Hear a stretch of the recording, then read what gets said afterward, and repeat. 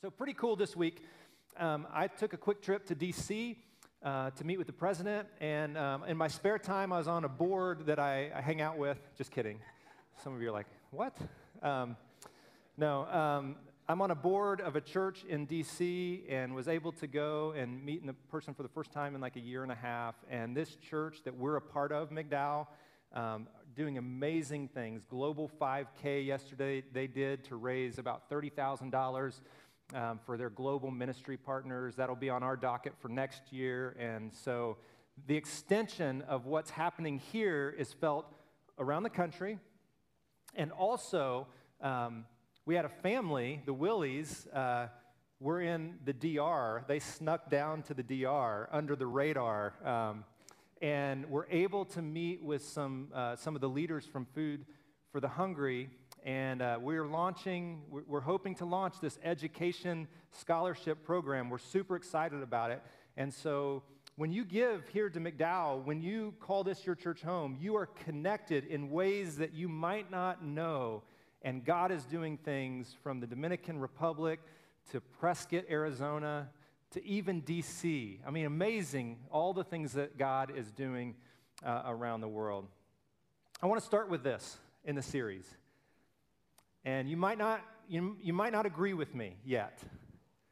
And you might not agree with me by the time we get to the end, but I'm going to work. And here it is. God is better than we have ever imagined. Man, some of you are already there. You still need to come back during the series. But listen, I want you to know this. I want you to hear this. And if you're skeptical, it's okay. Because sometimes it's tough to believe it. But here's the deal. God is better than you've ever imagined. He's better than we've ever imagined. He's better than we could imagine. Like, God is just that good. And what we want to do over the next few weeks is we want to open up just a simple passage of Scripture. And this Scripture was so foundational for the early Israelites, the Jewish people, God's people. It was so foundational that it is the most quoted Scripture by Scripture. Does that make sense? So, like, if you read through Scripture, you're going to find this passage or some form of this passage repeated at least 30 times. Now listen, come on now, people. When Scripture quotes Scripture, it must be important. You know what I mean? Like when your mom quotes herself telling you something that you should do, you should probably start listening. When mom's like, hey, do you remember what I told you yesterday? It's like your ears should perk up. So this passage of Scripture, and here's the great thing about this passage of Scripture. It is God giving the Israelites and the Jewish people, and by extension, those who would one day come to faith in Christ, us. He's giving us a picture of who He is. This is who God is. And listen, He's better than you think He is. He's better. Whatever you've got in your mind of who God is, and some of you are already in love with God and you've given Him your lives, listen, He's still better. He's so much better than we could ever imagine. And so I'm going to go to this passage of Scripture. I'm going to give you some context to it. And then I want to tell you just a couple of stories that tie in. And we're going to worship a little bit because God deserves our attention. And he deserves our affection because He's just so good. He just loves us so much. Those songs that we were singing, God's so good, for God so loved the world, it's so much better than we imagine. So God created the heavens and the earth. I mean, how beautiful is this world? I mean, I know there's some of it that's a wreck and it's a mess and it's all of that, but if you can just get away every now and then, or if you can get up about 4 a.m. these days and see the sunrise start to peek up, it's unbelievable. I know it feels like we're standing on the surface of the sun some days, but listen, the sunrise and the sunset, it's amazing. It's God's handiwork. And if you can hike up in the mountains or if you can drive up to Colorado or the beach or wherever you're going, is this world not beautiful? Just the beauty of God's creation, the creativity. God created all of this, and at the center of his creation, I know the person next to you looks crazy, but at the center of his creation is humanity. It's us. Like God calls us his masterpiece with all of this that's out there in the world. Like God calls us his masterpiece. And, you know, we do what we do. We scribble on it. You know, like your parents are like, this is why we can't have nice things in our home, because they're going to break it. I can't tell you how many times, how many lamps in our house have been broken by balls and pillows. And just this week, Charlie got up and he was walking into our bedroom and he decided to take a shortcut where there's a cord from a lamp that's plugged in. And he's, instead of picking up his feet like he should, he's just shuffling along, being all cool, and, you know. And I'm over in the living room, and Robin's in our bathroom, and all of a sudden we hear the shatter, you know. And I'm like, it's another lamp. That's why we can't have nice things.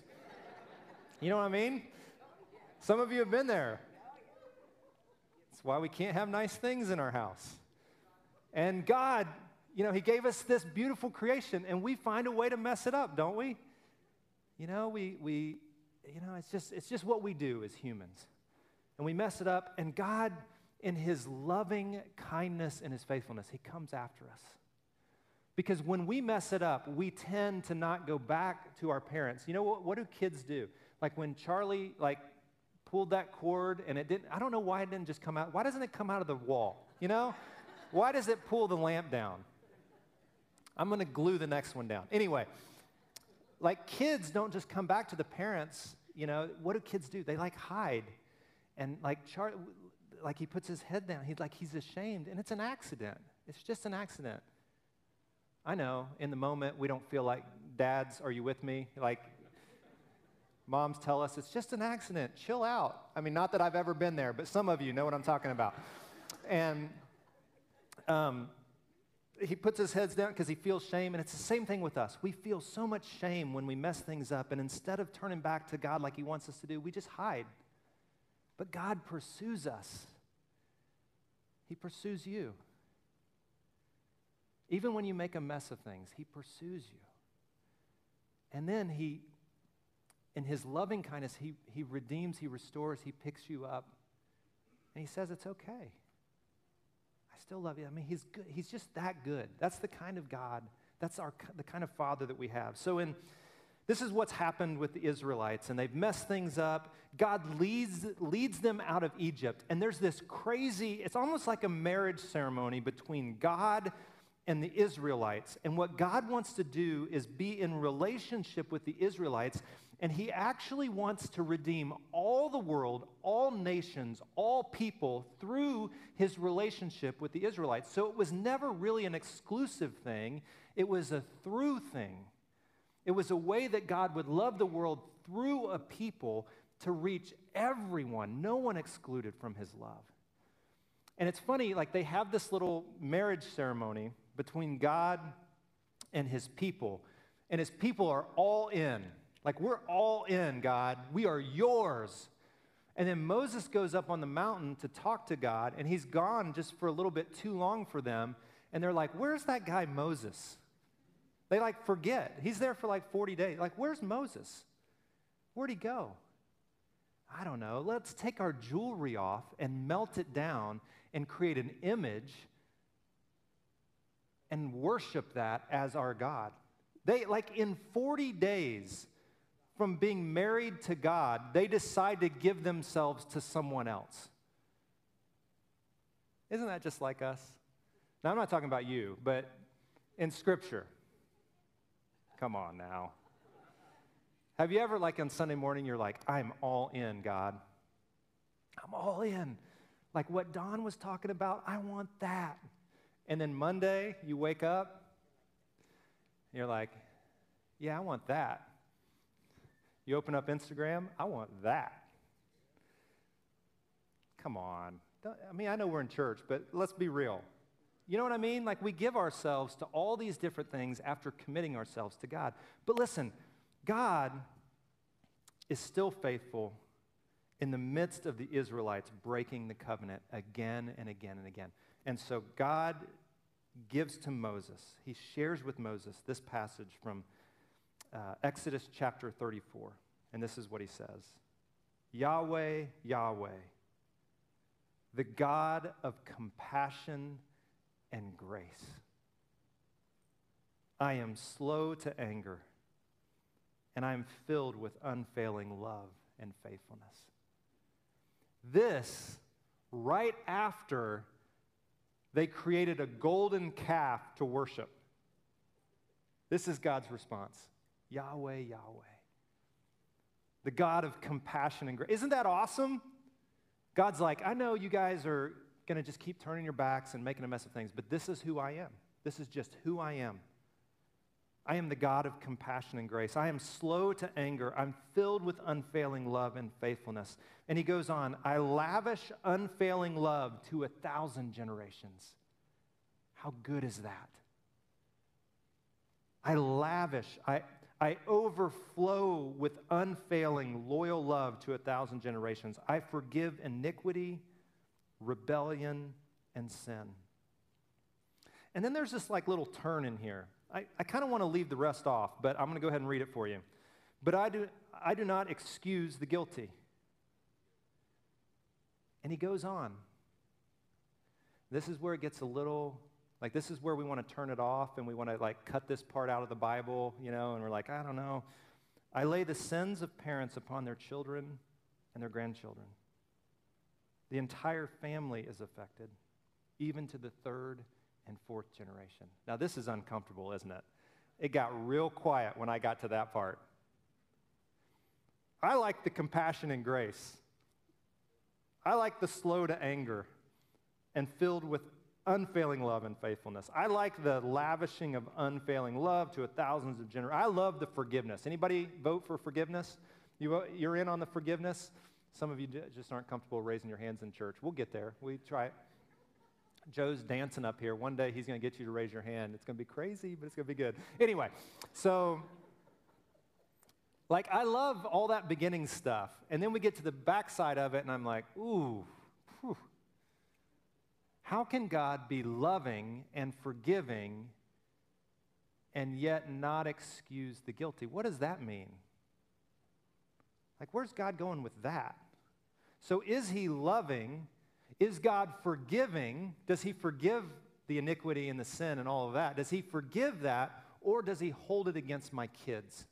Because that seems unfair. Well, let's just be honest about Scripture. That's uncomfortable, isn't it?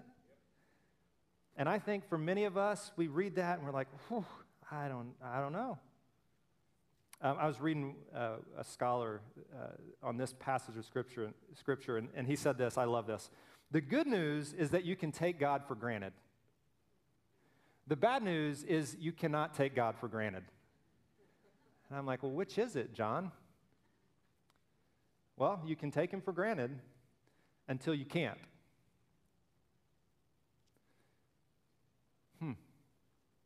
Now, what's interesting about when this verse is quoted, normally it's the first half of the verse that's quoted.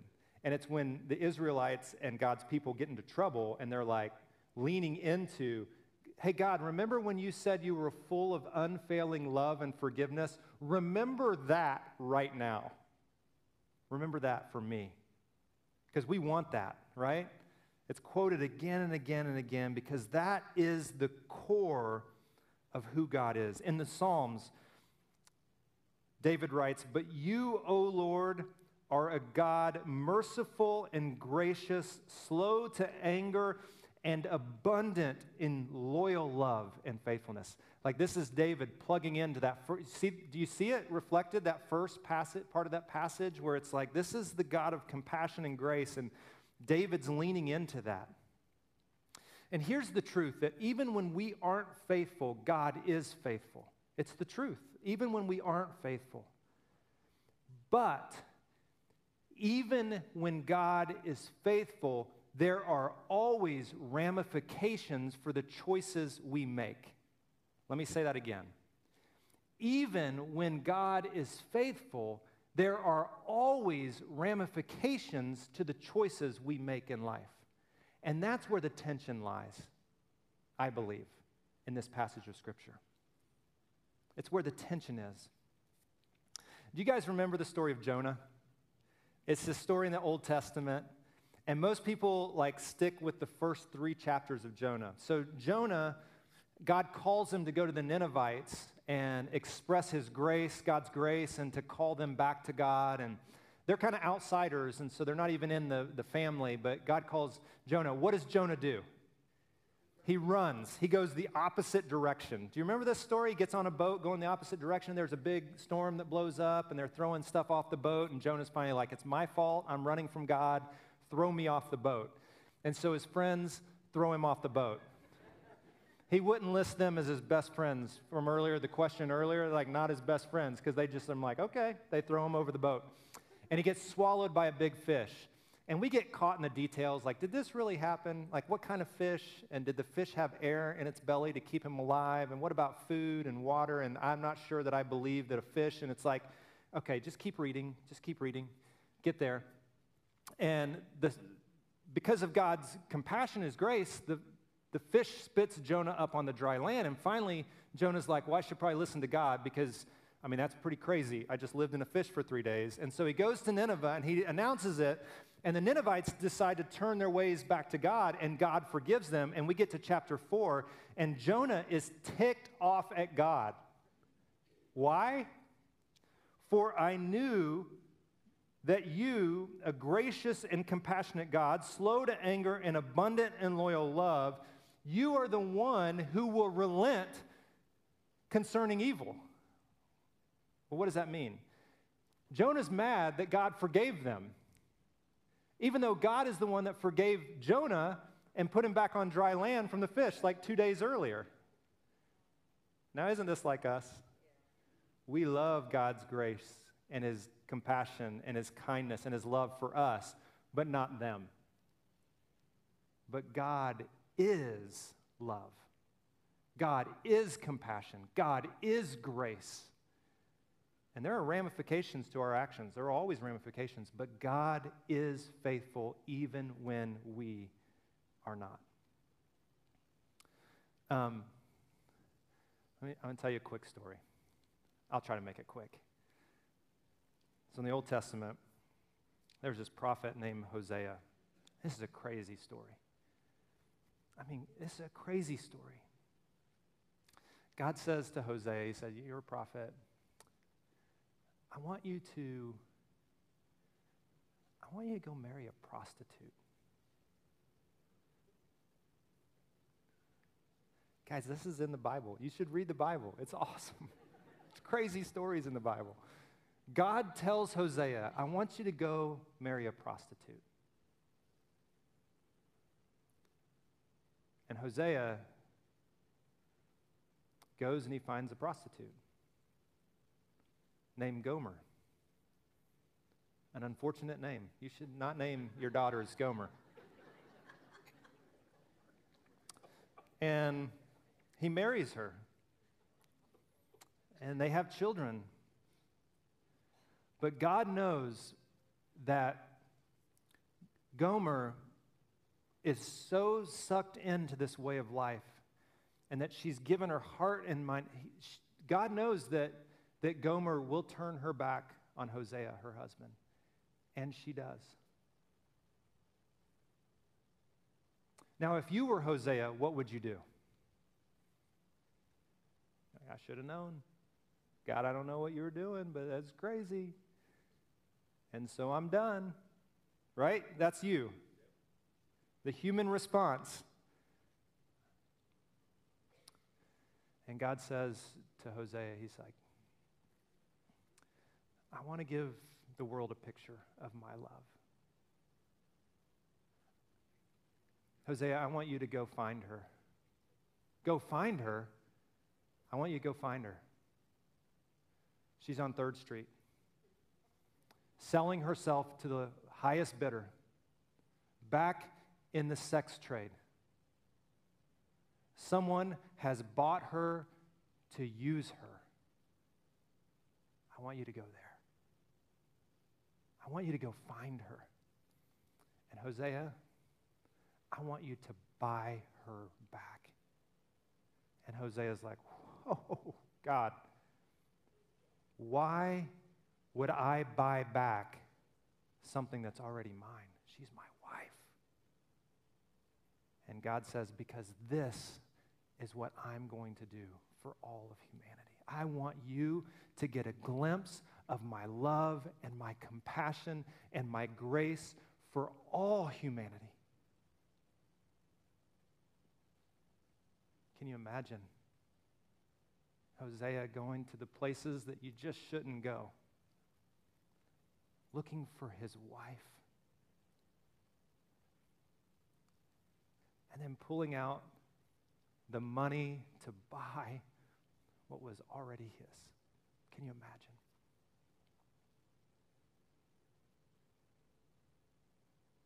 I mean, God's just that good. He's better than you can imagine. And you read a story like that, and you think, like, why would there be a story that's so scandalous in Scripture? And who is Hosea and who is Gomer? And then you begin to realize that God is Hosea. And I'm Gomer.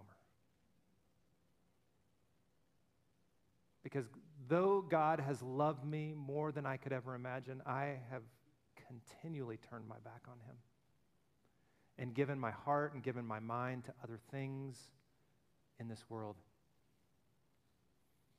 And God has loved me so much that he was willing to give his one and only Son, Jesus, to buy back what was already his. And listen, you're Gomer too. You're Gomer.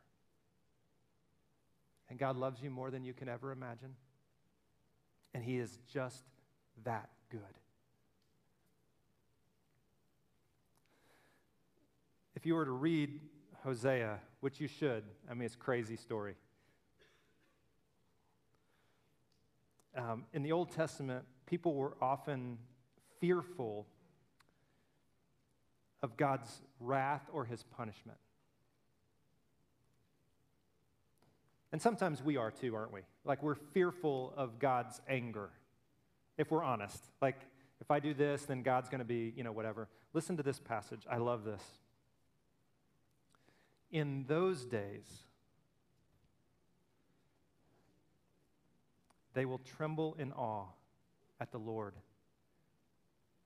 and his goodness.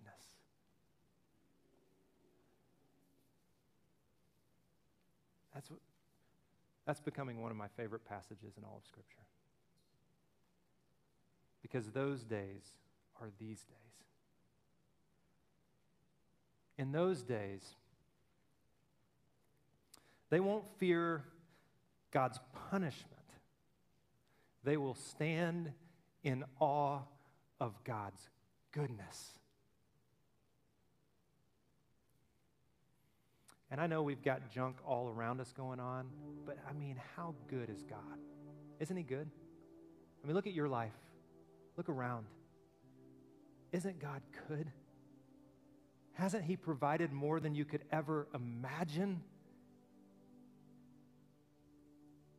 And on top of it, he sent Jesus to rebuy, to restore, to redeem what was already his, your heart and mine. I want to kind of give us 4 challenges coming out of this.